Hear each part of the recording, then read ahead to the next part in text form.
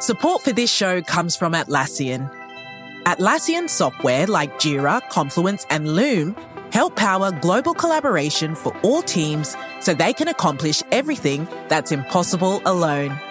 Because individually, we're great, but together, we're so much better. Learn how to unleash the potential of your team at Atlassian.com. That's ATLASSIAN.com. Atlassian.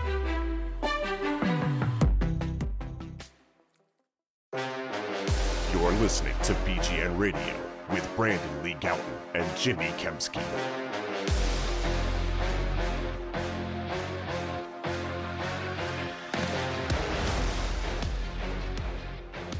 Yo, what's going on? Brandon Lee Gouton of Bleeding Green Nation and all of our listeners. I'm Jimmy Kemsky from PhillyVoice.com. This is BGN Radio episode number 383, I think.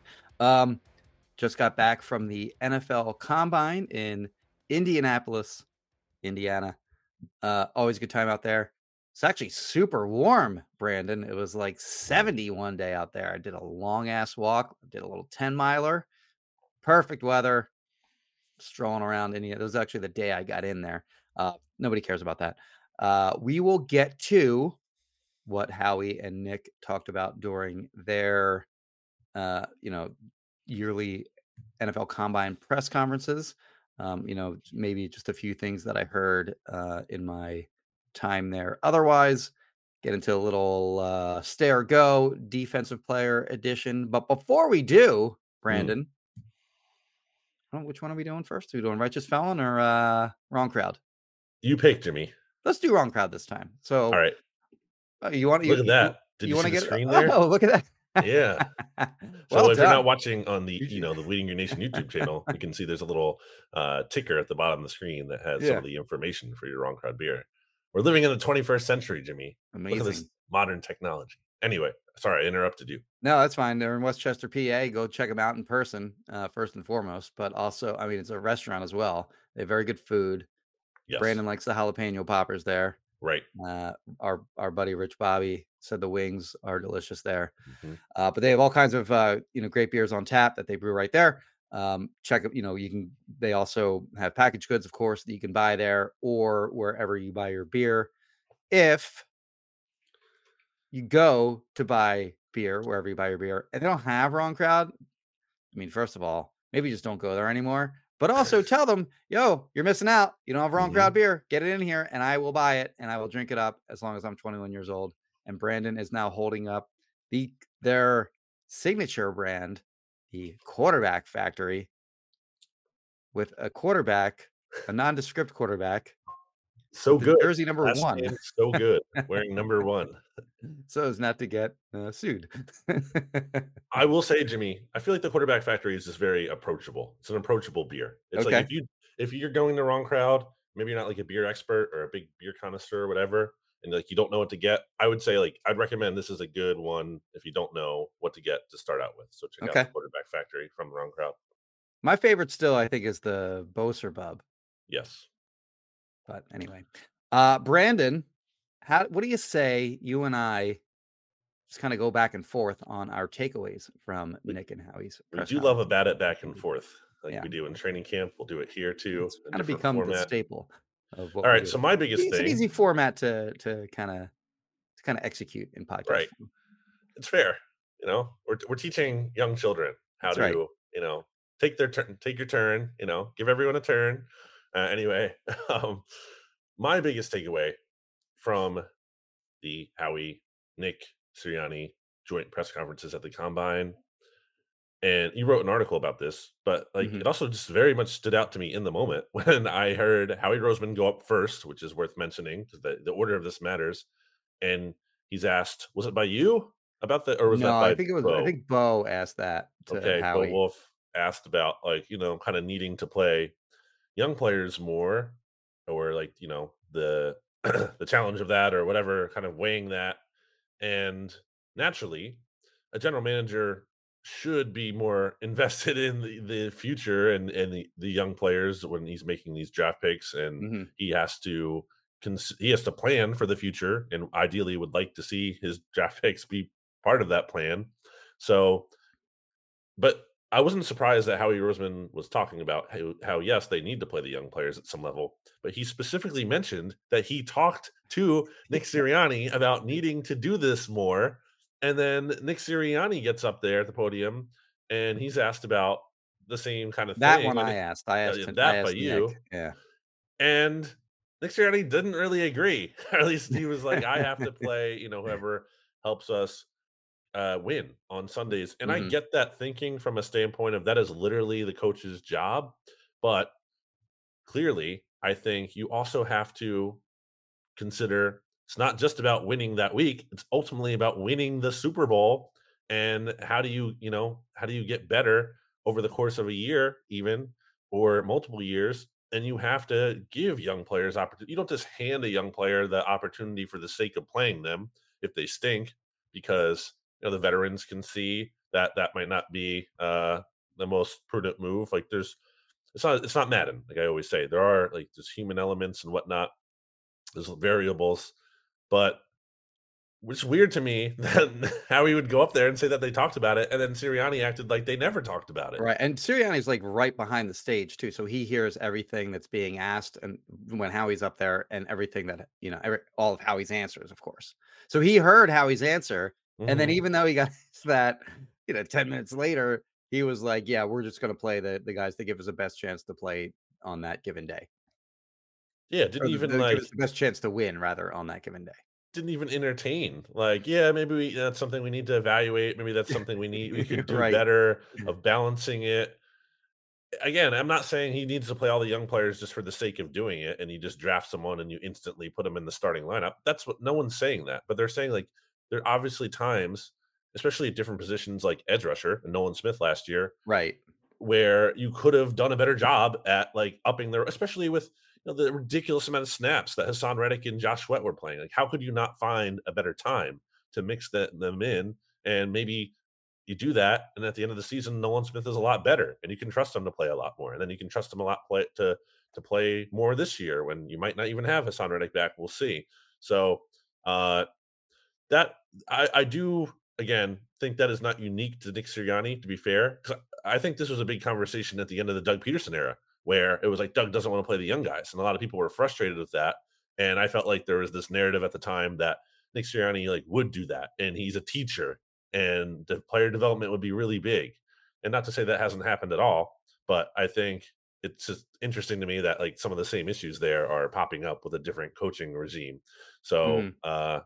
but I think Howie's right. Like Howie has like they have to get young players on the field more, especially because of where they are in certain spots on the roster now. Like I think they're not going to have a choice at some spots, depending on how free agency everything shakes out and re-signings and whatnot. But some of those spots they literally like potentially at defensive tackle, and we'll see what happens with Fletcher Cox. But like you drafted Jordan Davis, obviously high. Same thing with Jalen Carter. Like they and the tone at the end of the locker room cleanout day, Jordan Davis seemed to think that Fletcher Cox is not going to be back and he's going to have to Right. step up in a big role. So, yeah, I mean, I do think they have to play these young guys more and develop them. And I think I brought it up, was it last episode, where I was like, the Chiefs defense got a lot better from 2022 to 2023 because they actually played the young guys and they kind of took their lumps in 2022. And all of a sudden, they were a lot better. They're much improved and they're better players this past season. There was a 4-game stretch during the season, week 8 to week 12. They had a bye mixed in there too, but Commanders, Cowboys, Chiefs, Bills, where the defense played and like they were playing a crazy number of snaps in every game. The Bills game especially, I think they were up over 90, I want to Yeah, well, it say. went to overtime. Yeah. And both Hassan Reddick and Josh Sweat played over 80 snaps each, which is a crazy number for an edge rusher.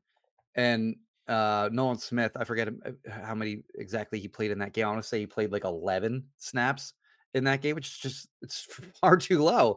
And you look at like even forget like the idea of a player, playing a player early in the season so that they can, and I'll get to that in a minute, but so that they can be competent role players late in the season and into the playoffs when you need them. That was a situation where they just needed to give their stars a little bit of a break here and there. And as we saw down the stretch, those guys had nothing at the end of the year. Like Hassan Reddick and Josh Sweat combined for 0 sacks in the final 4 games of the season. Josh Sweat didn't have a sack from basically from the bye on. Chiefs, Bills, 49ers, Cowboys, Seahawks, Giants, Cardinals, Giants. All those games, no sacks. Finally got one in the playoffs. But it seemed pretty clear to me like those guys got tired out during the course of the season, and they could have played if they had played Nolan Smith a little bit more, so that he could get playing time, get his NFL sea legs under him, and maybe become a productive player down the stretch. But B, also just to preserve guys like Reddick and Sweat, and to a lesser degree Brandon Graham, who obviously is getting up there in age. So that was sort of I mean, he averaged, I think, 7 point something snaps per game. Nolan Smith, first round pick. Like, it's just, and you understand, of course, that when they took him in the draft, that he probably wasn't going to play a huge role on defense because he was behind those 3 guys, all of whom had double-digit sacks in 2022. So you took him with the understanding that he wasn't going to have a huge role, but they still going to mix him in a little bit. And then you have other guys like Tyler Steen, who's not like Sua Opeta is starting games over here. Come on, come on. Okay, yeah. Does he help you? Does he give you? Like, is he probably a slightly better player than him early in the year when you needed somebody to start for Cam Jurgens? Yeah. Is the difference so big that you're going to play a guy that's not in your long-term plans over a guy that you took at 65th overall, almost a second round pick? A guy who you cut the year prior. They cut Suapeta late in the 2022 season.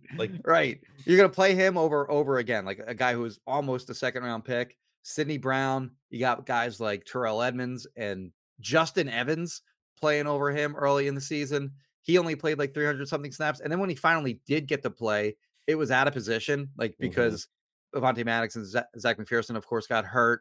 And then Josiah Scott stunk. Mario Goodrich stunk. So they couldn't trust those. They put Sidney Brown in that situation. And even then he showed promise, but he didn't even get to play his real position for the majority of his snaps during his rookie season. And, you could see that he has talent, and you wonder what might he have been if they just let him play from day one.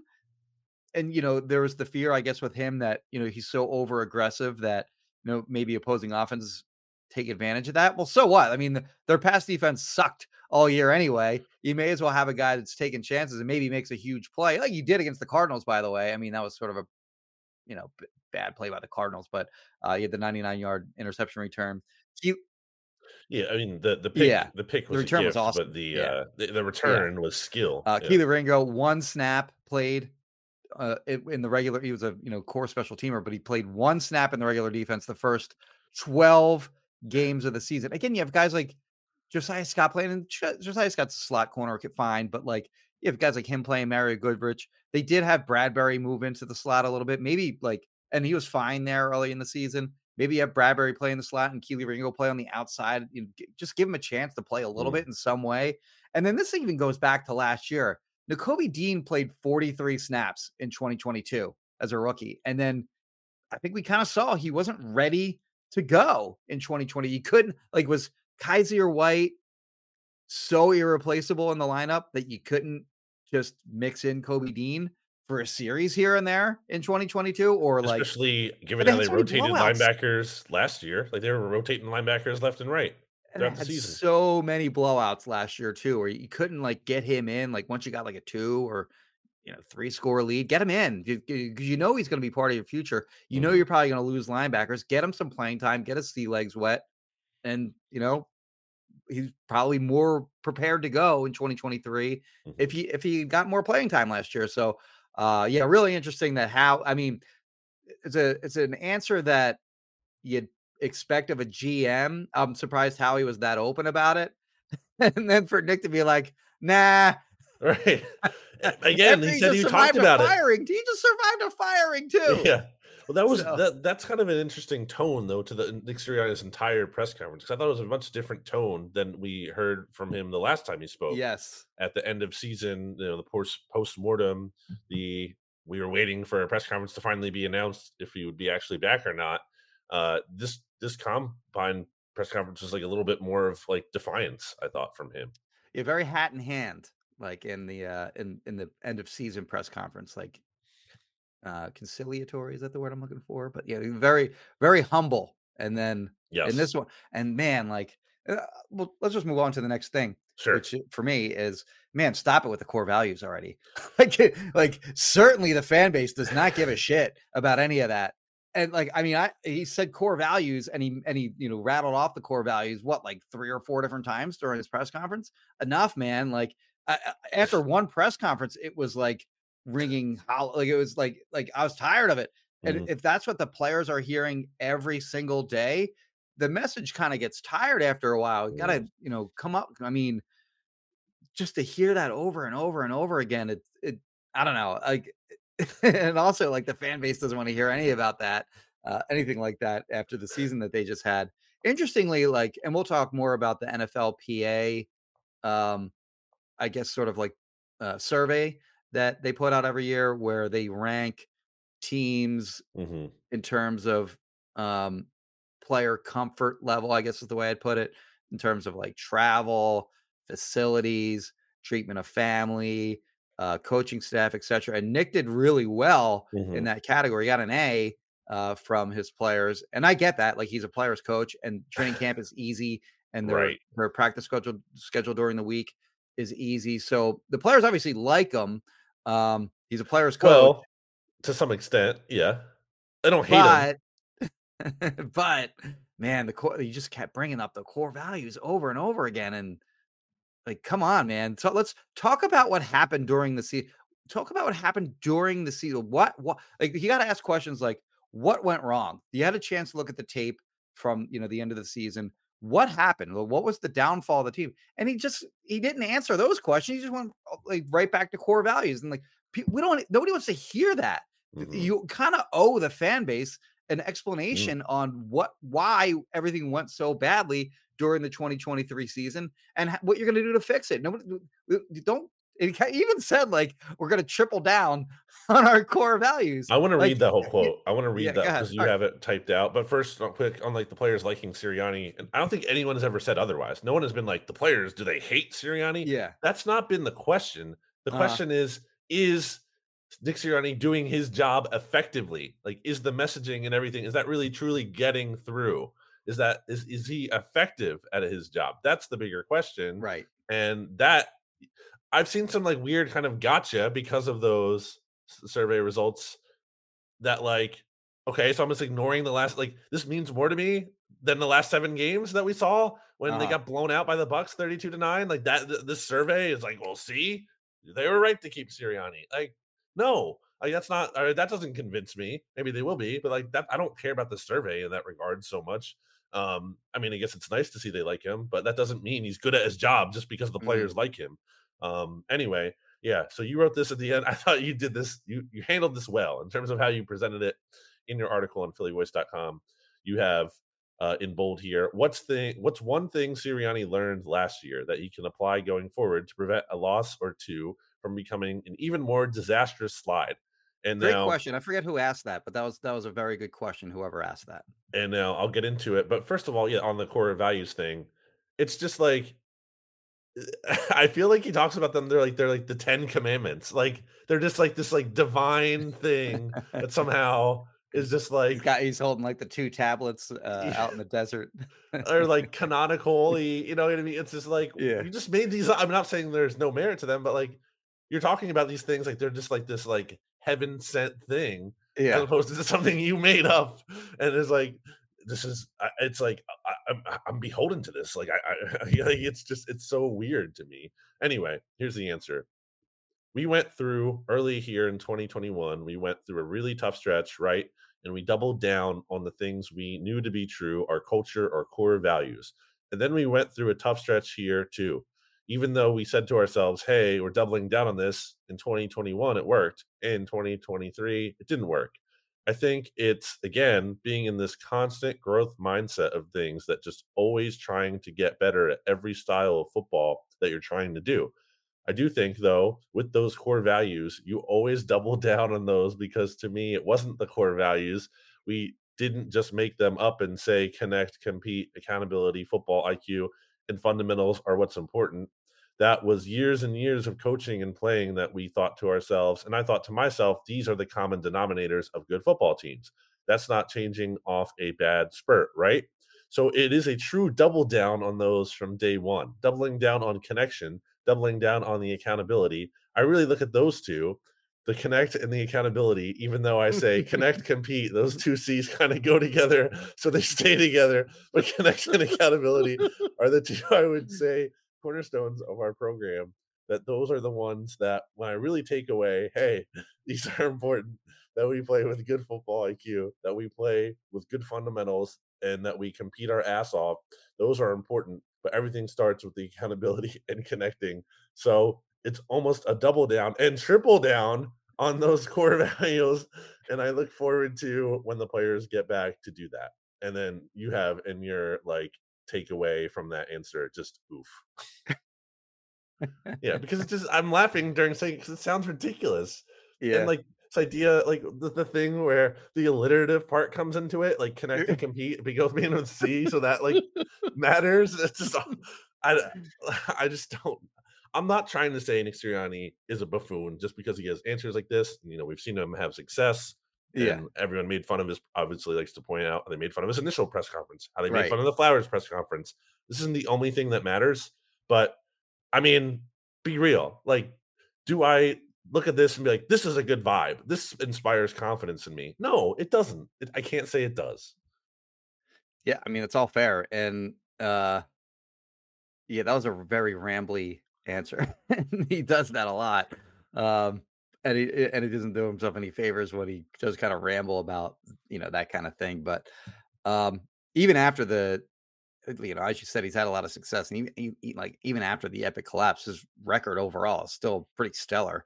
Like it's still one of the better records in NFL history. So, I think they have a chance to turn it around in 2024. But I think your broader point too, that his tone overall Mm. was kind of defiant in comparison to what we saw of him. The last time we got the media talk to him Well, immediately after the season was over. my next point on that would be another transition point would be like the talk about. I think the two biggest things in the press conference were really what I said first, Yeah. and the divide on playing young players, and then what the offense is going to look like next year in terms of what the Kellen Moore Right. hire means, because the tone changed from, and I counted this. I counted the amount of times that Nick Sirianni said fresh ideas and new ideas in his Yeah. postmortem presser, It and he was said over and over each. again. It was like half a dozen at least, right? It was 8 times. It was 4 8, times okay. each. I went back Yeah. and looked at that like a while ago.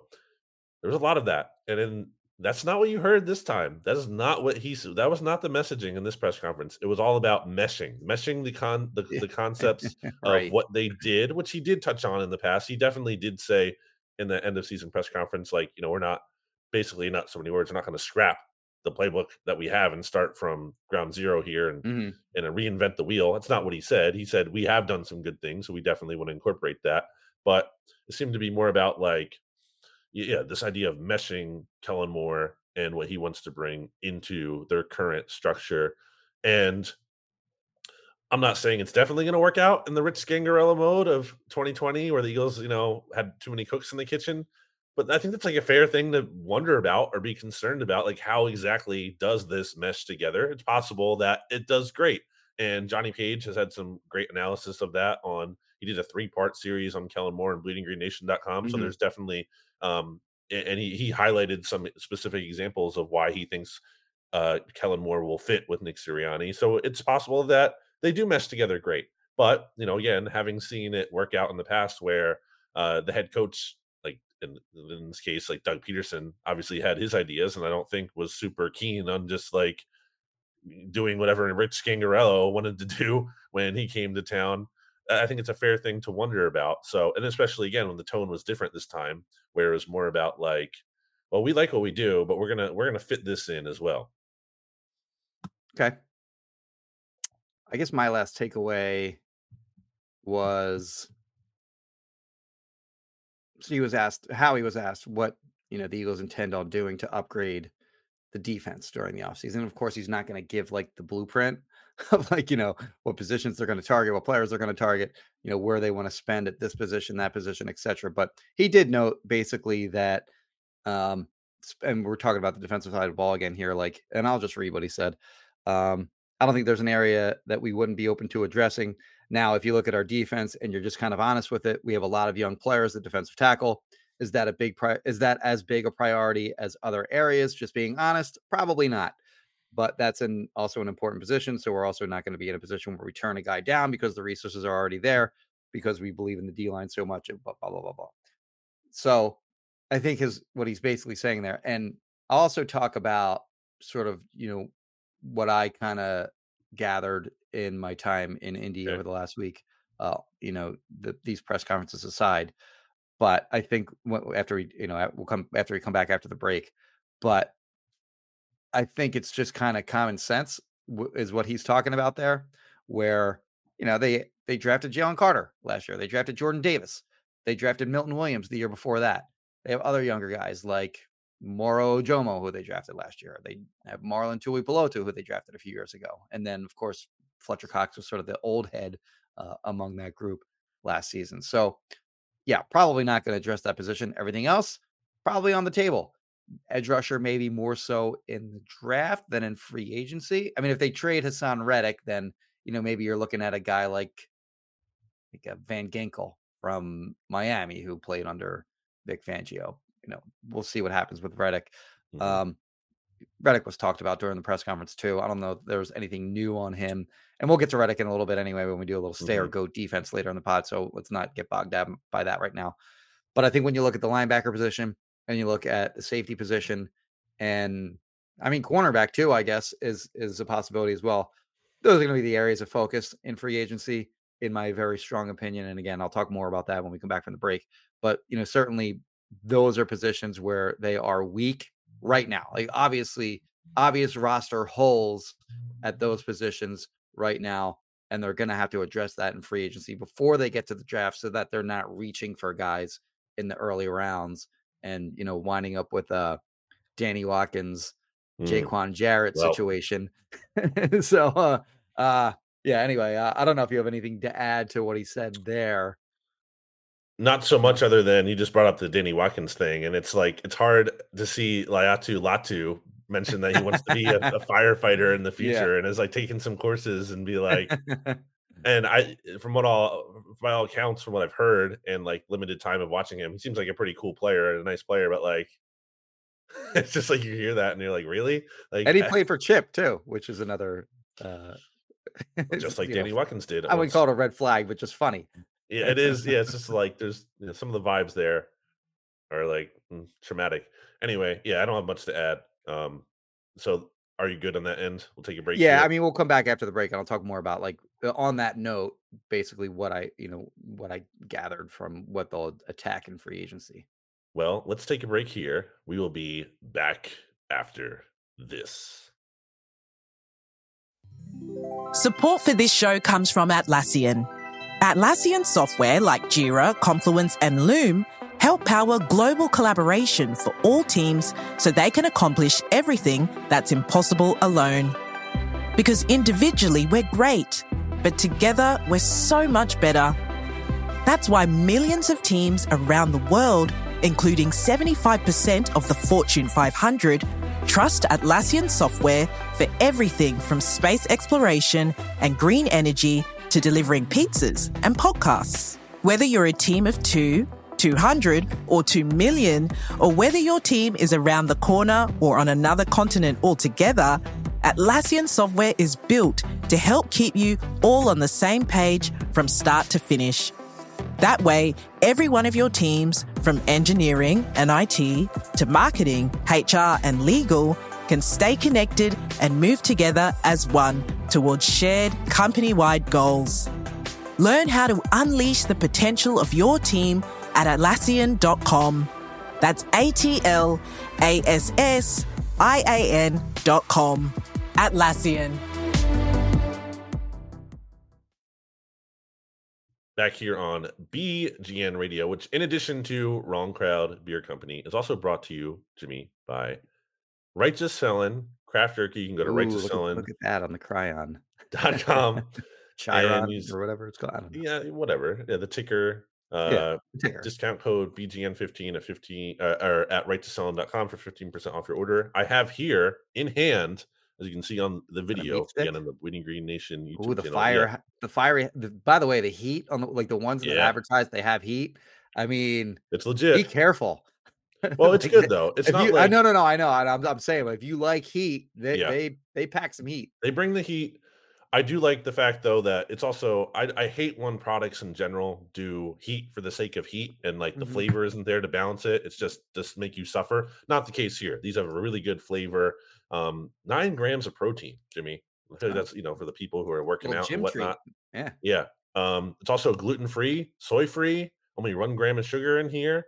So, a pretty good deal. I'm actually hungry, so I'm gonna eat this right now. But you can, or actually, really, when I'm done talking, but you can get this at righttosellin.com when you use discount code BGN15 for 15% off your order. Same discount code works at wildrangerpet.com for 15% off dog treats. Okay, Jimmy, why don't you tell me what you kind of heard at the combine so I can snack on this Right to Sellin craft turkey meat stick? Well, I think when you look at what they did last year in free agency, it was survive, basically. I mean, they're definitely going to lose a bunch of players, and obviously they wound up losing both their starting linebackers in TJ Edwards and Kaiser White. They lost both of their starting safeties in Marcus Epps and CJ GJ.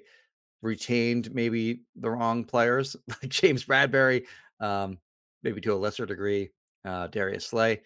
And then what I think you saw them do otherwise was just sign a bunch of guys to 1-year contracts. Some of them older, some of them, mid to late 20s, but 1-year contract guys like Justin Evans, as I mentioned before, Terrell Edmonds, linebacker Nicholas Morrow, and then later, into training camp like Miles Jack and Zach Cunningham and Contavious Street along the defensive line, all 1-year deals. I don't think you're going to see that this year. So they may sign some guys to 1-year deals to fill just, depth or roster spots. If that's just what they can get done, it's 1-year deals. But I think the initial plan heading into free agency will be more targeting guys in their prime, guys like, coming off their rookie contract that are 25, 26, some cases like 27 years old, but guys that are, kind of proven players already. And I think they want to sign those kinds of guys to multi-year deals. Now, they haven't done that in a while at, I guess, linebacker and safety. Like even Kaiser White was a 1-year deal, but at safety, they haven't done it since Rodney McLeod in 2016. And that worked out. Like Rodney McLeod was a good player for the Eagles for a while. And in 2021, they targeted heavily Marcus Williams, who signed with, was it the Saints? Or no, he came from the Saints, signed with the Ravens. Justin Reed was another one he signed with Kansas City. I'm missing one in there. I think it was actually a couple other guys, but they whiffed on all of them. Like they just, the teams that those guys signed with were probably swayed. Those teams were better than the Eagles at the time. And they also, I believe the money was a little bit better, but also even, I believe, in some cases, but they chose those teams over the Eagles. Anyway, they tried in 20. The point is they tried to sign, a top of the market safety. So the idea that they won't do that at that position, I believe is incorrect. I think they will do it. They've had success. They had success with it in 2016. They tried in 2021, failed, whatever. I think they're going to try again this offseason. And then at linebacker, I think you could see them. And sorry, let me go back to safety for a second. The safety free agent market is strong this year because you got guys like, my personal favorite is Kyle Duggar from the Patriots. I think he's a really good player. Also gives you some versatility to kind of play like a safety / linebacker hybrid role. Xavier McKinney is another one. Guy I like out of Indy, Justin Blackman. Has had injury issues, but when he's played, he's been really good. Who am I missing here? I mean, Anton Winfield, I guess. Oh yeah, he's probably gonna get tagged, but he's tagged, awesome. but Like phenomenal player. I'm looking up the rest of the list because I'm blanking too. But Eddie Jackson's still out there. Not that that's a big name, but like, okay, there's He'd someone be who's more of played like the before. 1 year. I think that's I think that's the kind of player that they're seeking to. They could very well sign Eddie Jackson. Like who Right. knows? I mean, it's Well, 1 year. they're not He, rushing to do it. yeah, he played for Vic Fangio, so there's maybe some comfort level there. But I think the theme will be to like if they do sign a guy like him, maybe a little later, like week 2 or something in free agent. Maybe I don't know. They could sign him right away. Who knows? But like I think their priority is to sign guys not like him, like more like I said before, like guys coming off their rookie contract that can be part of your plans for multiple years, as opposed to a 1 year band-aid on a guy that is clearly like on the downside of his career. They're looking for guys like either in their prime or on the upshoot than guys like Eddie Jackson, who clearly their best days are behind them. Again, they could just bring him in so that to help Vic Fangio kind of get his defense kind of get underway or whatever as a secondary kind of signing. Secondary, pun intended. By secondary, I mean not primary. A fallback. Signing. I think he's a fallback guy, Yeah. especially because you could potentially pair that with, okay, we like Sidney Brown a lot, but he's not obviously going to be healthy right away necessarily. So, you might sign Eddie Jackson with the hope that, Sidney kind of overtakes him later in the year once he gets healthier, something like that. Right. And I think when you look at the safety position too, you have 2 young guys there that you hope will be your long-term starters in Reed Blankenship and Sidney Brown. But I don't think you can count on that. Like Reed played well when he filled in at the end of the year last year. This year, I thought he played a lot better in the first half of the year than he did. And I thought he was actually kind of bad in the second half of the year. And then, of course, Sidney Brown, we already touched on him earlier, where he probably didn't get as many opportunities as he should have, but he tore his ACL in the final regular season game of the season. And, his availability for week 1 will be in question. So I don't think you can just count on those guys being your like definitive answers for the foreseeable future.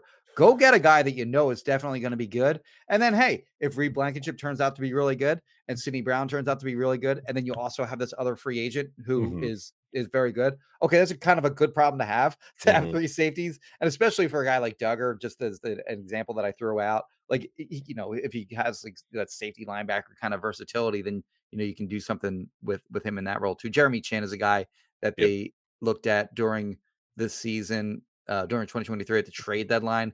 I'd heard from multiple people that they had interest in trading for him, and then he got hurt, so that took him off the table. Like he was going to be out for like a month and a half to 2 months. I think it was a shoulder injury. So that's another guy that could be on the radar. He's not as good as like a Kyle. Him and Kyle Duggar are very similar players. I think Duggar's way better than Jeremy Chin. So that'd be kind of disappointing in my opinion if they went after a guy like Jeremy. Like that was their big safety signing. But I guess the point that I was trying to make, I guess, in safety and linebacker was the safety market is a lot stronger than the linebacker market. But I think they're going to try to spend at both. And they've kind of spent at linebacker before. Like they've taken, second round linebackers in the past, and they spent, they moderate spent $6 money million on Kaiser.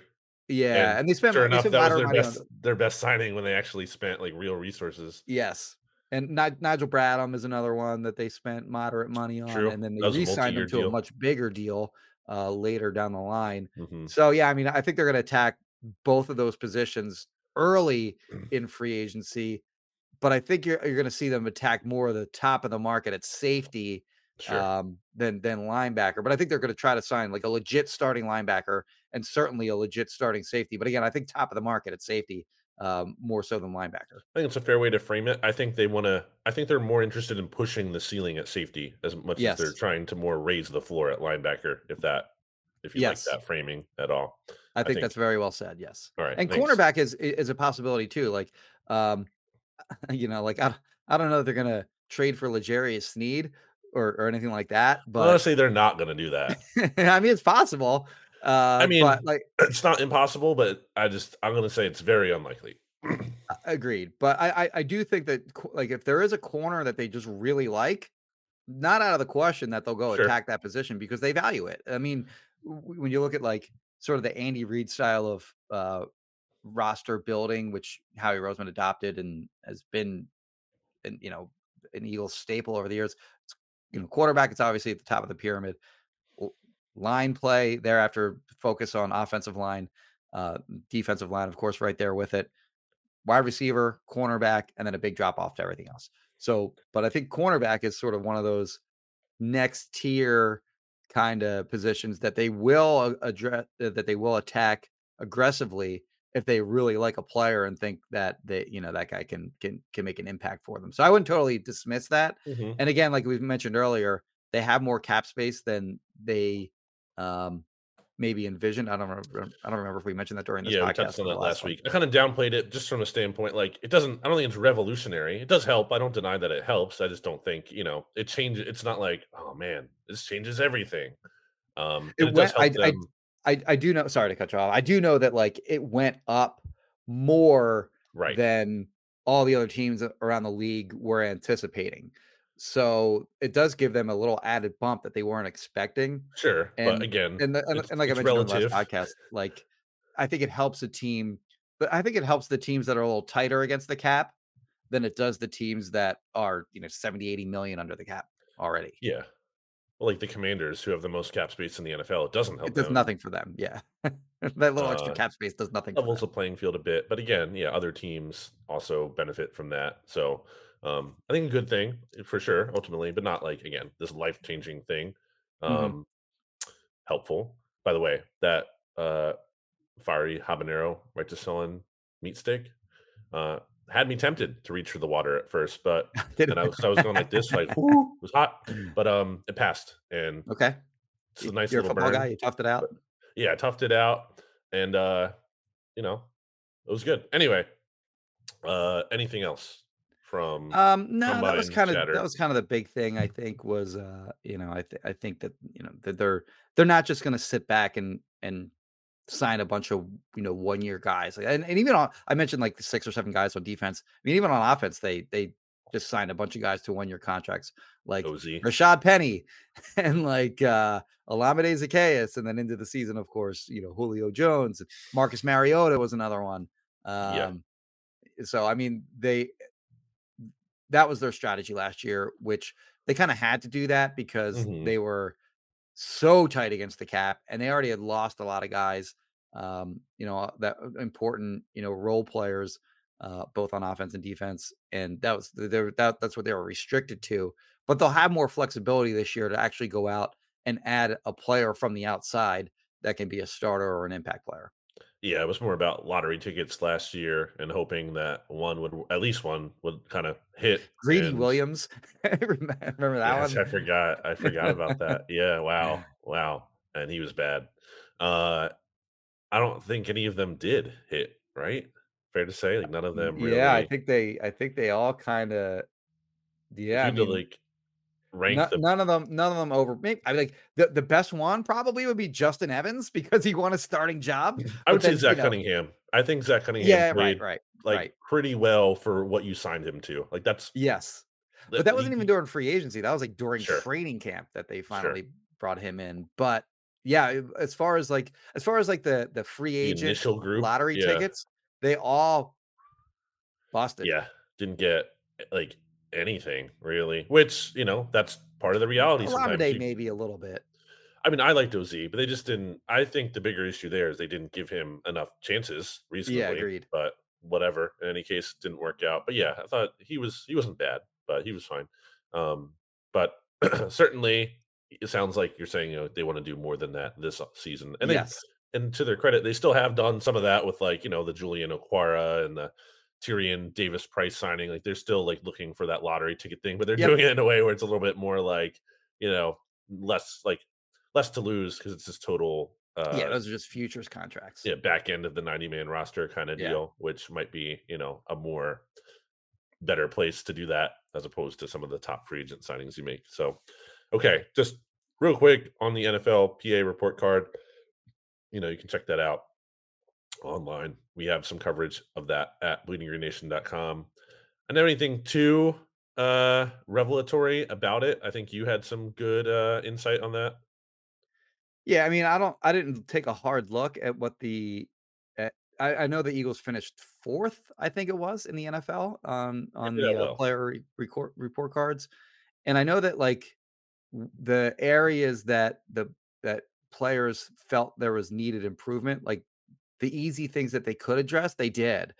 Like for example, they didn't have like one of the things mentioned last year was they didn't like players didn't get to sit in first class, and what the Eagles did instead was just take 2 planes on the road with them this past year, and then that way players could have their own row as 'cause they didn't wanna have some players sit in first class and make them feel make the other the players Right. that don't get to How sit do in first you how class do you feel like choose that? exactly, they're lesser players than the people that get to sit in first class. I get that. So what they did was they just took 2 planes and allowed the players to kind of stretch out. And actually they kind of felt like having your own row was actually better than sitting in first class next to somebody anyway. How do S- you feel s- about that as a like? I mean, you would probably want first class. I feel like, but I do ye- I'll say as a person who's 6'9", like as someone who's really big, it really is nice when you do have your own row. I will say that. yeah, I think you can make an argument for either. Um I take my own row, I think, over first class. And and like so first class you get added amenities, like Yeah. you're getting free drinks up there and you're getting Right. more attention from, oh, do you want gummy bears? Do you need another drink, sir? Would Hmm. you like some Chips Ahoy? But that's probably going on in the whole plane. Like Right. there's no Yes. class system on the plane. Like if Fletcher Cox is sitting in Right. first class, you're not just offering him gummy bears but not Milton Williams back in coach. So like, it's not like you get the added amenities sitting in True. first class that you wouldn't get on a team plane anyway, Hmm. going from Philly to Seattle or wherever you're going. So I'd Hmm. probably rather have my own row if, all things being equal. If I'm getting a little added attention, like free drinks and stuff like that, then yeah, I'll probably take first class. Right. But space-wise, yeah, it's nice. I think it is, again, as a person who is sometimes crammed into smaller seating as a large person, not the most fun thing. They added Uh, a family room yep. evidently to Lincoln Financial Field last year, which was a complaint, I guess, the prior year. Um, they don't have roommates on the road. A lot of teams Mhm. have that garbage. Like I couldn't even imagine like being an NFL player and I got a room with somebody. Like I wouldn't even want to do that as a reporter. So like Sure. uh Especially for a that's a nice reporter. benefit. Um but yeah, I mean it seems like the Eagles as an organization I mean, so they took the feedback that they got from a Yes. year ago, and all the things that were easy to fix, they did it. They listened to the feedback and they fixed it. So Yeah. I think organizationally, they're very good at that kind of stuff. I agree. Yeah, that's never been called into question. There was also some feedback in there. They need to, like, renovate the locker room or, like, kinda update that The or locker and room I think sucks. yeah, Like that's fair. it's small. They just don't have a lot of space in there. That's the issue for sure. And I know, there's restrictions in terms of their actual physical space at the Yeah, NovaCare complex. It's not like this huge parcel of land where they can just expand wherever they want. Like they're working with uh, space limitations there. But yeah, I think that's a fair complaint. And look, no team is going to be like batting 1,000. Like there's always any work environment in any field. There's always going to be complaints, and fairly so, from employees. And to your point, I think the Eagles have done well to address some of the things. And at the same time, how much of this matters? I think again more than none at all. But it's funny to see the Chiefs down there towards like the bottom of the rankings yeah. and one of the worst owners when they're winning back-to-back Super Bowls. So it's nice. I think it helps. It's a positive, but it also hardly means everything. But it is funny Commanders too. dead Yeah, last I was again, going to say to see them dead last, and that's which also is I think that speaks to your point that you bring up a lot. Like the stench of Dan Snyder is not just something that goes away overnight. right. Like that stench remains there, and I'm sure Josh Harris is like planning to fix some of that stuff. I don't doubt that he's going to spend money and like renovate some of that stuff, but that takes time. Yeah, I mean, like all really in that it's not just that kind of stuff like, better, attention to families, better planes, better locker room, better facilities, etc. And they will get a new stadium eventually. Probably Mhm. not going to happen for like 7, 8, 9 years. Like, I think people think that that's going to happen a lot quicker than it is. My understanding from like people that cover that team is it's not going to take, it's going to take a while. But then also there's other things like football wise that take a long time. Like analytics, for example, like Josh Harris wants to bring analytics to the Commander. Well, guess what? Like the Eagles are thought of as a very like analytical team. They've developed that part of their franchise for like 2 decades now. So like the idea that like you just, we have analytics now, like it's just a box to check. That's not how it works. So you got to get really good at figuring out what matters, what doesn't, how you implement it into games, into draft strategy, into game planning, into just varying various coaching thing, whatever. Like there's just the idea that, okay, well, we didn't have analytics before, but now we have it. We're equal to the other teams that have analytics. Nope, not how it works. Well, so it's going to take a long time for them to fix the damage and they didn't move up a spot. So like the idea that Josh Harris is going to come in and just overhaul everything, that didn't even happen. Like it doesn't seem like they even did a lot to fix what was wrong there.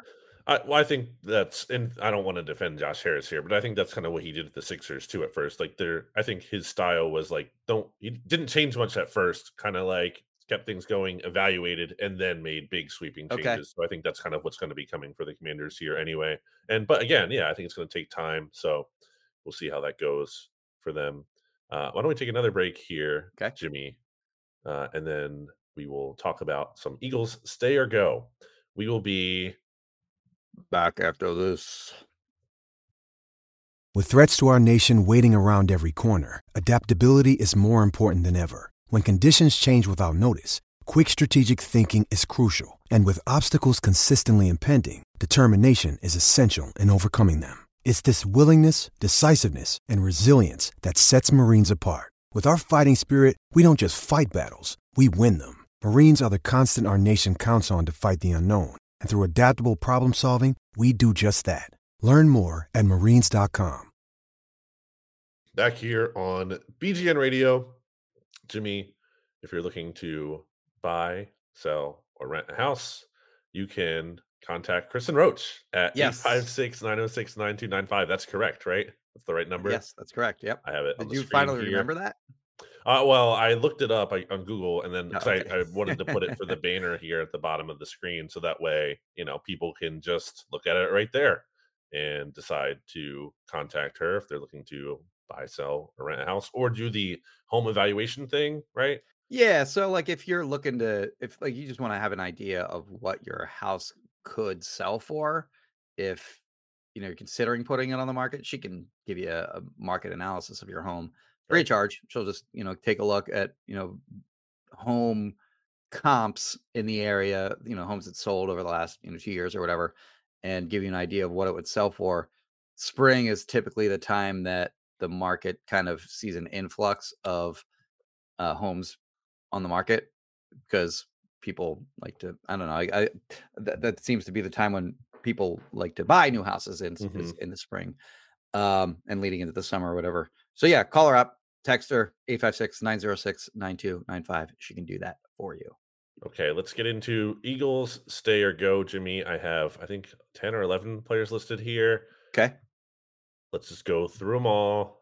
Let's start with Brandon Lee Graham. Stay or go. BLG2 is I think he's going to be back. And last year he made $5 million, I think it was, on a 1-year deal. He's not going to make that again this year. Yeah, but I think the value to him. What's that? He was coming off a double-digit sack season, his first one ever. Yeah. So he said he wanted to come back for another year, and specifically with the Eagles, and then that'll probably be it for him thereafter. Yeah. But I think you bring him back, I don't know, $3 million, something like that. But his value to the team, or I'll put it like this: the team values his culture setting ability in the locker room as much as they do his play on the field. And he had a down year last year. What do you have? 3 sacks, I think. I think he can still play a little bit, though. I don't think. Yeah. I mean, you can be a role player. Sure. He can kind of give you, and like in the playoffs, he was one of the few players who, like, I think had a good game in that Bucs game. Like he brought it, and late. He'll give you 20 snaps a game.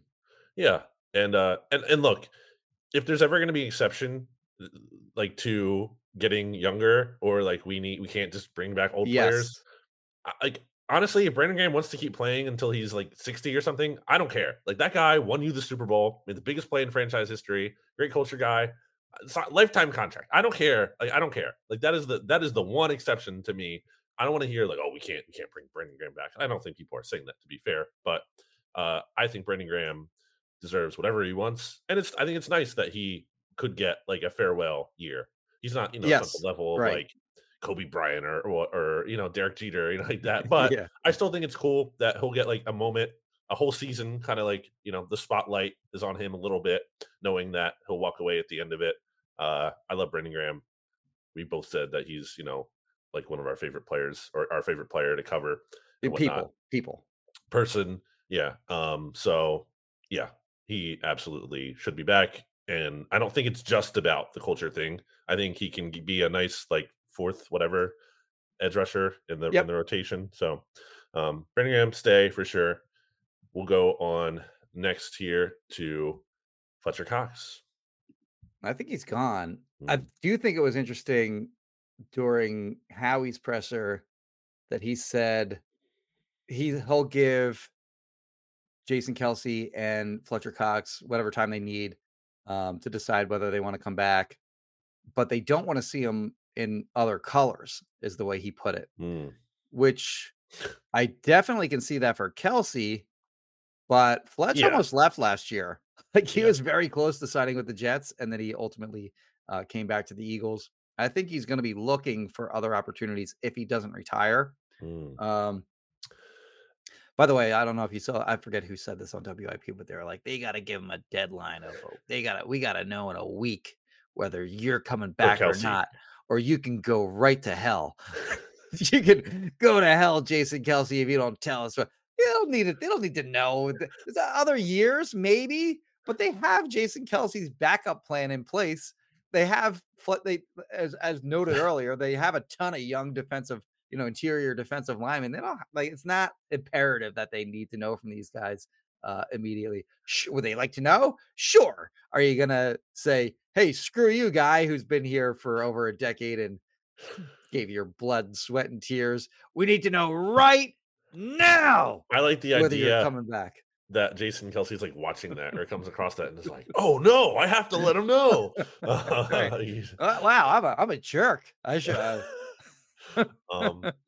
Anyway, this is tough because Fletcher Cox had I thought he had a really good year last year, especially relative to what, like, I maintain it would have been really nice to have that 2023 season in 2022. I know his numbers were better, at least like this, 7.5 sacks or whatever. But I've always said, like, name a play from that season that you remembered. And I said this last offseason.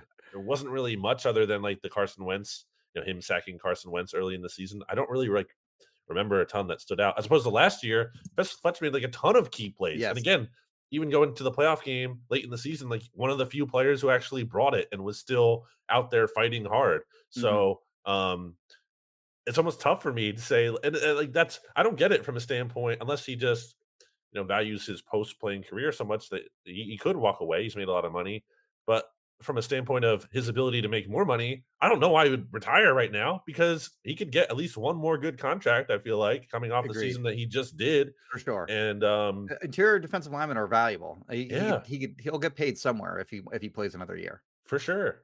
And so I have a tough time with that one. I don't think it's as obvious as just like, oh, he's going to walk away for sure, or you should definitely let him go because he gave you good value at defensive tackle last year. So I'm going to say stay. I think he comes. I think he comes back. Okay, so we differ on that one. Yeah, but I thought like when Jordan Davis was talking so definitively about him being gone, for sure. I don't know if he let the cat out of the bag on that one. So like I haven't been able to get that out of my head, and maybe he doesn't know anything. Jordan Davis, for all we know, might not know anything, but maybe he does. I think it's also different than the Kelce situation, where I think Fletch is also this could be his last chance at making a lot of money. So if I think leverage is in play, and if he wants to get the best deal possible, he should act like he's not just definitely coming back to the Eagles. He should act like he is going to entertain other offers. He completely cleaned out his locker empty. Right. So, So yeah, that if that's just negotiating tools, and his agent like is kind of notorious for, I mhm. don't want to call him like the Scott Boras of the NFL. It's Todd France. It was Yeah. also like who else did like an amazing job for Dak Prescott and hit the contract that Yeah. he was able to get for the cat. Like he's got a really good agent. So yeah, I mean he's not a guy that's going to be taking a discount even if he comes back to Philly. Yeah. So, and I think he is the kind of guy who would go where the money talks ultimately at this point, as opposed to like, Jason Kelsey, who's just either going to play for the Eagles or retire. So we disagree on that one. I think we're also going to disagree on this one. I Okay. think the idea, so, a lot of headlines were made when Howie was asked about James Bradbury and Uh-huh. his future at the team. And he said he's under contract, so he's part of our plans. And you said something to the effect in your article about how, like, well, I'll let you say it. How did you Yeah, I frame it? mean, anytime you hear the phrase "he's under contract," Hmm. to me, it means he's not going to be under contract much longer. Right. Like, because you heard him gush about like other players like Fletch and Kelsey, and Yeah. there are others. Devontae, they asked about a contract extension for him, gushed over him, of course. And for him, Bradbury, it was just a 2-sentence reply. He's under contract. He's part of our plans. Hmm. I don't think so. I mean, he was so bad last year that if you bring him back at his age Mm. and what he's going to give you otherwise, which is nothing, like he's not going to play on special teams or anything like that, you're bringing him back to be a starter. And I just don't think they can do that with the way that he played last year, because you're going to have like a 31-year-old backup who doesn't play special teams on your roster and take a roster spot away from a potentially younger developmental kind of guy. Mm. And I think it kind of depends on whether they think he's cooked or not. Right. And I kind of feel like they have to think he's cooked, right? So like maybe they don't, and that's possible. But he's kind of one of those guys that like hasn't been around long enough where they're super attached to him. Hmm. I think he's a guy that, he's not a guy that Howie drafted. I know, like, he's not a guy that like we've seen him bring him back a couple times, despite possibility of them not doing that. I think he's gone. But you think he's back, huh? They've made worse use of roster spots than what you just said. For When you sure. look at last year, like Rashad Penny, Albert O. Why was Alshon Jeffrey.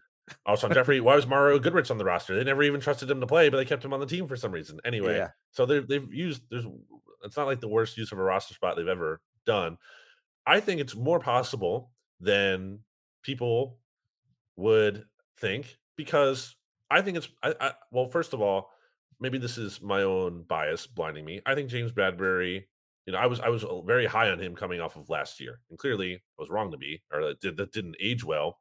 But Yeah. he allowed the lowest passer rating in the An NFL in amazing season. 2022. So Yeah. like, I have a hard time totally shaking. And also, I know he's older, and quarterbacks certainly fall off. I don't totally dismiss that. But I look at Stephon Gilmore over here, and he's like 33, 34. He's older, and he still had like a good season last year. So I don't think it's impossible that there is some value left in James Bradbury. And I know our good friend Zebram has mentioned this too. There's kind of been like an on off kind of thing going on with James Bradbury throughout his career. Like he's had like kind of a good year and then a bad year. He's kind of just kind of been like a player like that. I also think there's reasons in addition. Well, the physical decline thing might be real, and I feel like that's something where the Eagles will have like their own tracking data, testing things that they can probably measure better certainly than we can. Now obviously we saw the eye test version of it and it didn't look good. Not Yeah. going to deny that, but also let's acknowledge that James Bradbury I thought was put in a tough spot last year in terms of being moved into the slot and moved back on outside. That's not like the easiest thing for a player. It doesn't mean he should be as bad as he was, but I'm saying like there were complicating factors and other things to consider here. And also, my understanding of James Bradbury and his personality is he kind of has a different kind of personality for a cornerback too. Where a lot of them are more like, I would He's say, very like, quiet. Yeah. yeah, Agreed. Darius Slay, like brash, and I think you kind of have to have that at some level. And this isn't a criticism of James Bradbury, but I think he might be like more. He might have a more sober assessment of himself than other players, Right. and also being in the position that he was with the Giants, where he got screwed because if they had cut him originally closer to the start of the offseason, before the Eagles ended up eventually signing him after they cut him later, he probably would have made more money. He would have gotten a better deal than he would have when he signed with the Eagles in whatever, like June or whatever. Because at that point, teams have already drafted players. They've spent their money. He kind of got screwed by them. So my thinking is, what if James Bradberry says, hey, I'll take a pay cut? Typically, players don't take. No, can he What? take a pay cut? Why not? Because his salary is like a little over $1 million. Well, they could rework his deal, is my point. Maybe it's not a pay cut. I don't know exactly. But my point is, I think he might be more willing than it's only. You're right. I guess he can't. I don't even know if he can take a pay cut. I don't even know if it's possible. So he's at 1.2 million in base salary in 2024. Over the cap might not be as reliable as it was, specifically with the Eagles, because their contracts have gotten so weird, and it's hard to capture exactly what's going on with some of those contracts in the charts that they use. Yeah. So I might be wrong on that, but but if you look the way that chart looks, it doesn't look like he can even take a pay cut. And that's an interesting point. Well, yeah, that's a good point. If he can, though, I think he might be more willing to do that than the average player would be, because he's got self-awareness. I'm with you. Yes, and I think he might realize that the market might not hold better things. I think he might realize the best situation actually might be for him here, and not because a lot of players would rather just get cut and feel like they can get a better opportunity or whatever elsewhere, where I think he might realize his best situation actually might be here, and I think he's more humbled and willing to take that kind of potential step back and realize that he's coming off this bad year and he will compete for a starting job and not necessarily just be handed it. So I'm more willing to bet that. And also just because, and I know the cap expanding kind of gives you more flexibility to designate him as a post June 1 cut, right? Because you're taking on, that big hit when you're cutting him. So I think my case would be not that James Barry is amazing and he's definitely going to be awesome. I think he's more salvageable than I guess most people do. But it would take, him. I don't know how it would be possible with ever, and who knows the cap situation. But I think there's a better chance he's back than most people do. But if you're saying like, what's the most likely thing? I mean, I think the most likely thing is he's gone. But I just think it's not like 100% he's gone to me. Mm-hmm. Okay. 2 disagreements already. I like it. Yeah, it's good. I mean, we don't. It's boring. Yeah. Hassan Reddick. I'm not going to go too deep in this one, I guess, because we've talked about Hassan a lot with the trade rumors and whatnot. I still think he's back because, like, I feel like he has to be, unless the Eagles have this great plan to pivot to. I feel like I think Hassan is gonna realize that what he's asking for, he's not gonna quite get from other teams in terms of that big payday, because in the past that money has never been there for him in free agency or anything. And therefore, I think he's going to come back to the Eagles, and I think the Eagles are going to be able to go up high enough to where it makes sense to keep him. And I don't think enough people have been talking. There's been a lot of talk about like what number do you need to get to annually, and I think that is relevant. But I also wonder like how much guarantee matters to him. Like, could you do something shorter term with like a really high guarantee or something, and obviously spread out the cap hit on the void years and whatever? Would he value that and then get another chance to hit free agency again, as opposed to wanting this big long-term deal? Mm-hmm. I think that could potentially work, and that would potentially work best for both sides, because the Eagles are in this window where they're trying to very much make a lot of this season and win now still, and not trying to get worse this year, but would also allow Hassan Reddick to potentially get another big payday in the future. So I'm going to say stay. Yeah, I think it's interesting what they did with him in terms of saying, go test the market before free agency even happens. And I think they're in a position to just kind of let the market come to them. They let his representation seek a trade, which means, of course, that they also allow them to explore what other teams are willing to pay him. So, they'll let the market dictate what Reddick is worth, both in terms of trade compensation and in terms of pay, and they can kind of go from there. Ultimately, I think that Reddick's representation won't find the combination of a team that's willing to pay him a whole lot more than what the Eagles are already paying him, and also a team that will give what the Eagles would require in trade compensation in order to let him go. So I think he's back. Let me throw out a hypo, though, for you. Reddick for L'Jarius Sneed, straight up. you got to pay Snead $20 million a year for 5 years. 5 years, $100 That's a million good one. contract for Snead. I guess you do that at that point. I would do it too. I really like Reddick, so I have a tough time not wanting him on this team. And again, because you have to have a really good plan, I think, to pivot to. But I think that's a rare opportunity to get a really potentially. I like Snead a lot. He's a great player to get to fill a big hole there. And also, if you're just, it could be a situation where you just have to bite the bullet on the Reddick trade. Ultimately, if you're if you feel like you have to choose, between him and Josh Sweat, then I guess the scenario where he's better. He's a lot better than Sweat in my opinion. I'd rather choose Hassan Reddick, to be clear. But if you're Sweat telling me younger, yeah. But if you're selling it as, keeping Reddick versus having Josh Sweat and getting L'Jarius Sneed, that's obviously more appealing at that point. Yeah. But I'd to be clear, please don't aggregate that.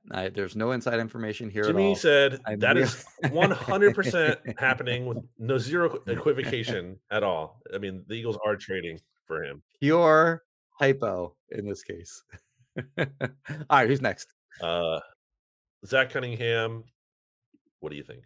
I got him as a stay. I mean, I thought it was pretty revealing when Howie just brought him up unprompted about how good he thought he was last year. And then they went ahead and, I don't think they hired this guy because he was Zach Cunningham's coach, but they hired Bobby King, who to coach linebackers, who coached Cunningham both in Houston and Tennessee. Yep. So I think that guy will probably want to have Cunningham back. Sure. Not that guy's going to have any roster power at all on personnel or anything like that. But I think, that maybe factors into some very small degree. I think he's back. I think it's fine. As long as he's, you're not paying him that much. Certainly as a backup, he'd be perfectly fine. I don't know if you want him starting again, but if he had to, he was at least the Eagles' best linebacker definitively last year. So I don't have a problem with him coming back. Yeah, Bobby King coached him from 2017 to 2022, except for the 2021 season. So he coached him for quite a bit there. If that's the answer, that's not good. If he's like your answer as starting linebacker and Nakobe Dean as the other linebacker, and you're just filling in guys for depth purposes thereafter, unacceptable. But if you bring him back with also an eye toward bringing in a legit starter in addition, fine. I think it's a situation where you obviously let him hit the market, but you stay in touch. You're like, hey, Zach, keep in touch. Like, let's see, let us know what the kind of interest you're getting or whatever, and let's talk. Let's talk at some point. So I think you keep tabs on him. You let him hit free agency. You keep tabs on him. Kind of what you just touched on there. I think if Zach Cunningham is your second best linebacker, that's not terrible. If he's your best linebacker, that's not good enough. So I would be willing to kind of have him back, kind of like a little bit like the DeAndre Swift thing, where I'd wait out the market on him. I'd let the market come to you on that. And once his price tag goes, I mean, I don't think it'll be too high, but once it gets to a point, nobody's going to be targeting him on day one of free agency. Yeah. So you could do that with him for sure. So I would just, wait for the market to come to you on that one. Nicholas Morrow, I think we're both just going to keep this short and out. It's just I think fairly or unfairly, somewhat fairly, he's kind of was like the face of some of those unsuccessful signings last year, or it's more specifically, if that's too unfair, the face of like unsuccessful linebacker struggles. Like if you had to put like a picture of the Eagles linebacker struggles last year, it's probably like Nicholas Morrow getting dusted by like Deebo Samuel or something from the 49ers game. Like that's the one picture that like sums up the Eagles linebacker situation from last season, something like that. So what's your Mount Rushmore of failed Eagles linebackers? In terms of like most hilarious, or just looking back at him, you just went, oh, that guy. I think Paul Warlow should be on there because it's kind of funny how much like they brought him back, and poor guy. I mean, he got hurt. Like Levine Kirkland has to be on there. I mean, that's before my time, but in terms of like me, like intimately knowing the team. Well, he just gave up plays all in the middle of the He's field huge. all day. Yeah, he was like 300 pounds almost. You know what's funny? Against the I was Buccaneers in actually the NFC Championship in the Rodney Barber game. They just tore him apart in the middle of the field. my friend Holden sent me this text or this DM on Instagram yesterday of do you remember Gilbert Brown for the Packers? Yes. So he sent me this picture of Yeah. like Yeah, his an awesome face mask. Yeah. yeah, and also like, you know, And just visor. his pads and everything too. It just, looks like Yeah. a true football player. For some reason that made me think of Levon Kirkland. And I Yeah. looked up Levon Kirkland, He's who huge. And who he was looks like 99. Oh, he was this. 93. He was Yeah. 99 with the Steelers, I think. Yeah, and is 6'1", listed at 6'1", 270. The Kobe Dean is playing the same position in the NFL Yeah. at 5'11", 229, and that might be like generous too. Just wild. And A again, lot has different changed in the NFL. Yeah, NFL at different, but it's linebacker just over the like years. insane. Anyway, we both have Morrow. Not so who was on the Mount Rushmore? Yeah, I mean, I don't know. I think Nate Gary's got to be on there. I'm gonna put Corey Nelson on there. It's very funny that they just like signed him on the first day of free agency. And Yeah. he didn't not only did he Didn't not make the team, he didn't even make like cut middle of camp. Yeah. the 75, they cut down to 75 or whatever. Like Yeah. that's just pretty tough. Also, Morrow he didn't hurt. make the team, by the way, either. He got Who? cut. He got cut. Nicholas Morrow didn't make the team either. They Right. brought him back. Also, I think, if I'm not mistaken, Corey Nelson hurt Paul Warlow. He ran into Paul did he? Warlow on the first day of OTAs, and like obviously not on purpose, but like so Yeah. he was actually a really bad signing because he made your linebacker position even worse. There's friendly fire, and then I guess LJ Fort's kind of funny because he was actually a good player, but they didn't play him. They Right. didn't play him at all. Where'd he go? Baltimore, and then he was pretty good there. Yeah, so great stuff. Okay, Sean Bradley. Your boy. So gone, because I think now what they'll do is they'll have Ben Van Sumeren Mm. ultimately take over his role as the guy who plays on special teams but doesn't actually play in the regular defense. Maybe like Jonathan Gannon signs him, the Cardinals. I don't know. Could be, yeah. But I think he's out. I mean, I don't even remember what his injury was. Was it an Achilles? an ACL, Achilles, like it was a big one for sure. Yeah. So who even knows if a full recover and be the same player that he was? We won't miss. But they really like Van Sumeren as a special teamer. Same, and that's all Sean Bradley was going to give you anyway. So Right. I think that kind of, and then also they brought in Brandon Smith, Yes, who they kind of liked as a special I teamer liked. too. I liked. He didn't play much, but he had like some good special teams tackles when he did play. So those two guys I think are both ahead of Sean Bradley. If like Sean Bradley just didn't find anyone and he wound up in Eagles training camp somehow, Sure. I think both of those guys would be ahead of him as sort of the special teams only guy.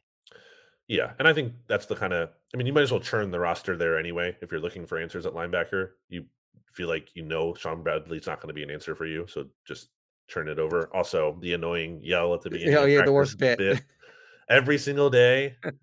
And just like, okay, first day of training camp, you're fired up. Okay, cool, whatever. And then just doing it every single day, and it didn't seem like anyone like enjoyed that. That was not No. who was that for other than him.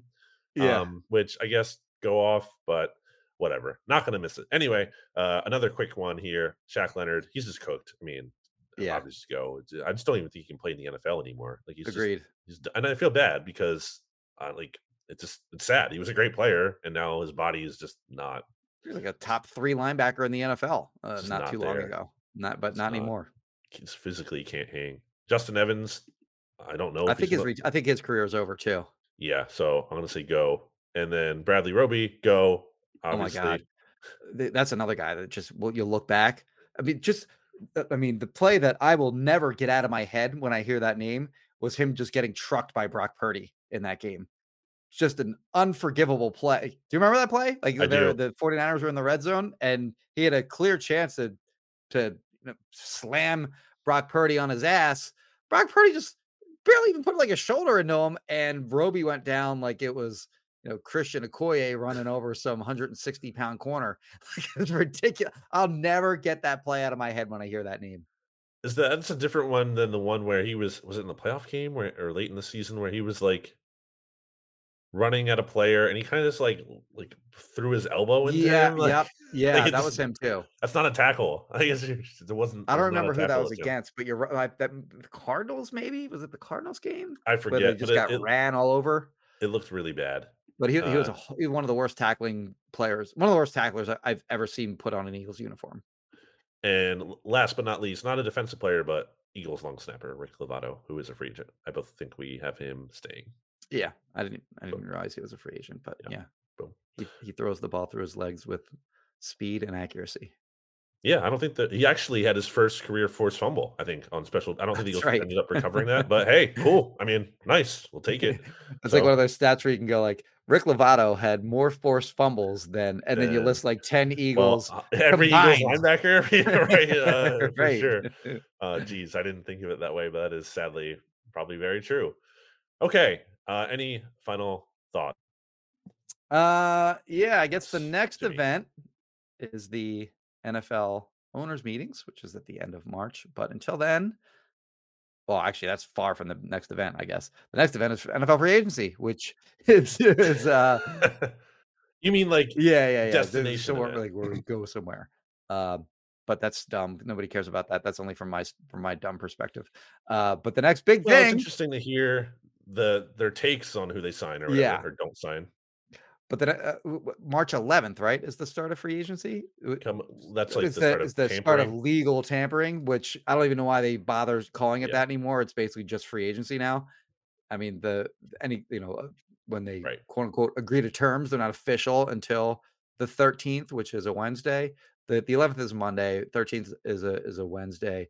So that'll be fun. I think free agency is going to be fun this year. Like last year was more like It was more like, who are they going to lose? Like, who are they? What guys are they going to lose? And then for me, that was a gold mine for my compensatory pick posts. My compensatory pick tracker was one of my most trafficked articles of the year last year. I think it was like just below the dumpster fire ones, and then like that was right up there with those. So that won't be as fun to track this year. But it'll be more fun free agency for the Eagles because actually they're going to sign guys. They're going to sign legit players this year. So they probably won't be getting. I mean, they'll be getting picks from last year for this year, literally. Correct. In terms of they won't be building up their formula this year to get picks next year, right? Correct. Probably not, because who would even sign to qualify? Like maybe DeAndre Swift, maybe Fletcher Cox. But anything you do, as you mentioned there, is going to be wiped out by also probably the players you sign, which is fine. I mean, like comp picks aren't the goal. That's like, we need comp picks. It's like rather have good players. But if you're going to be losing good players, it's nice to, in the case of like Javon Hargrave, get like a 3rd round pick. They'll get a 3 for him, and they'll get 5s. They'll get 3 5s in addition to Hargrave. For like what, like TJ Edwards and I mean, there were a bunch of players, but like those kind of players guys that qualified. But yeah, TJ Edwards I think was one. GJ, and I forget the third guy that would qualify. Andre Dillard was the other guy that qualifies as 5. Wow. Such an insane contract. Anyway, all right. Yeah, I don't think I have a ton of final thoughts. So let's just wrap this up. We'll have a big free agency preview. I think. What's today? The 1st. We have to do our annual free agent draft that we do. We draft the most likely Eagles free agent signings. I think I've done well on that in recent years. Did we do one last year? I don't remember. I'm pretty sure we did. I have to look at the results of that. I don't remember if we did. I remember the one year we were both like the number 1 overall pick was big because we both wanted Zach Pascal. Zach Pascal, yeah. And I got the first pick because we did a coin flip. I broke that too, by the way. I broke it like basically at the same time as Adam Schefter. I might have beat him by like 30 seconds or something like that. Yeah. And then nobody cites you when everyone just goes according to Adam Schefter. And no. I had that shit. Screw that. And I had an article done too. It wasn't even just a tweet. I had a full article on that. Yeah. But no one cares, Jimmy. Jerks.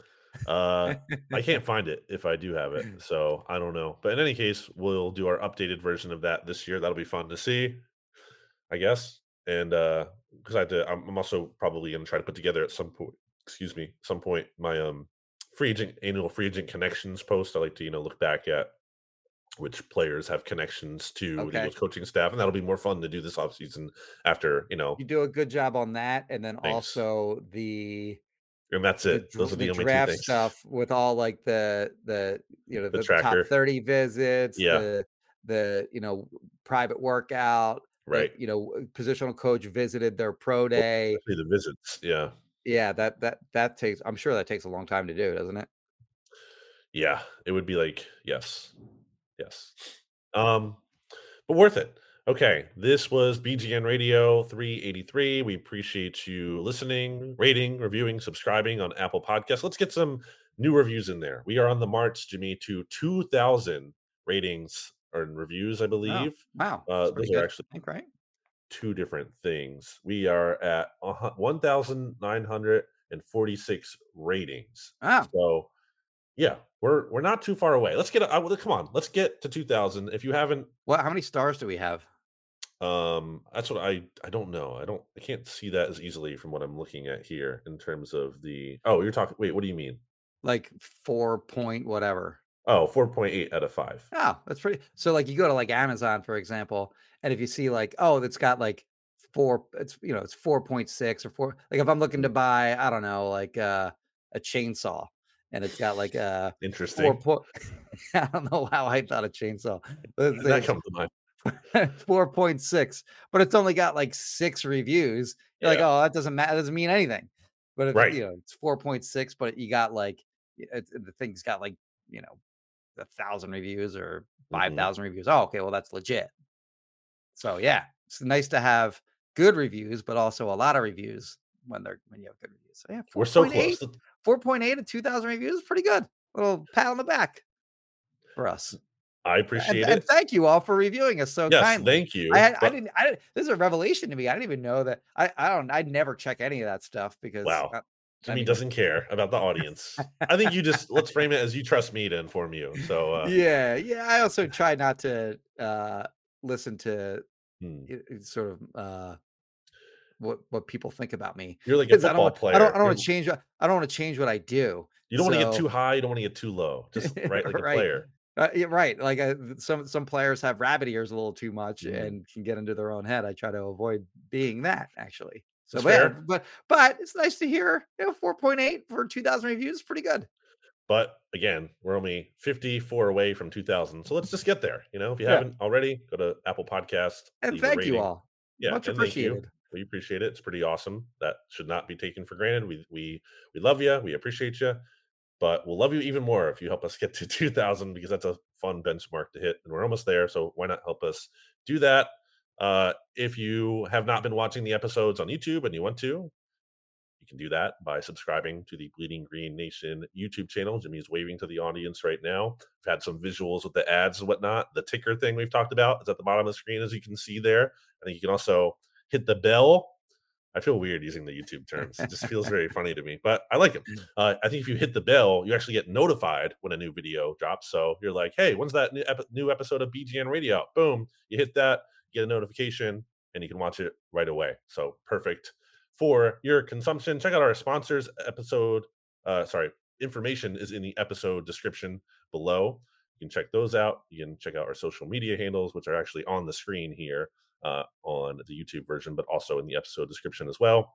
Shout out to our wonderful producer, Rachel Prevet, who puts all this together behind the scenes and does a great job of keeping the ship afloat. We appreciate her and all of the wonderful members of the Bleeding Green Nation podcast feed. Jimmy and I will be back with you at some point next week. I think I'm going to Florida, Jimmy, at the end of next week. So we have to figure out when we're going to Clearwater. For my friend's bachelor party. We're going to go to Phillies game. Okay. Those tickets are like, I was thinking about going down there too. Tickets are expensive for those. Well, we got standing room only for like 27 each. So okay. Yeah, we're just going to do that. And I also think we might be going to the Flyers game down there because I think they're going to be playing the Lightning at that point. Okay. So interested to see that. Yeah. All right. Where do they play? St. Pete's? I don't know. I have no idea. I'm not in charge of planning. I'm along for the ride. Clearwater's a cool town. Clearwater Beach specifically, right. Very cool. Yeah. So I'm looking forward to that. Should be a good time. But yeah, we'll figure out what our recording schedule is. In the meantime, plenty of good episodes on the Bleeding Green Nation podcast feed, whether that's on the Shane page with Johnny and Shane breaking down free agency and whatnot. Plenty of great content on with the NFC East mixtape that just dropped late this week, but is now up with me and RJ Ochoa. Also on bleedinggreennation.com, you have Johnny Page's All 22, his film breakdowns and whatnot. And Jimmy Kemsky has great work available at phillyvoice.com. So check all that out. And we will be back with you as I delay to try to get the end of show screen up here next week. Good. Bye, everybody. BGN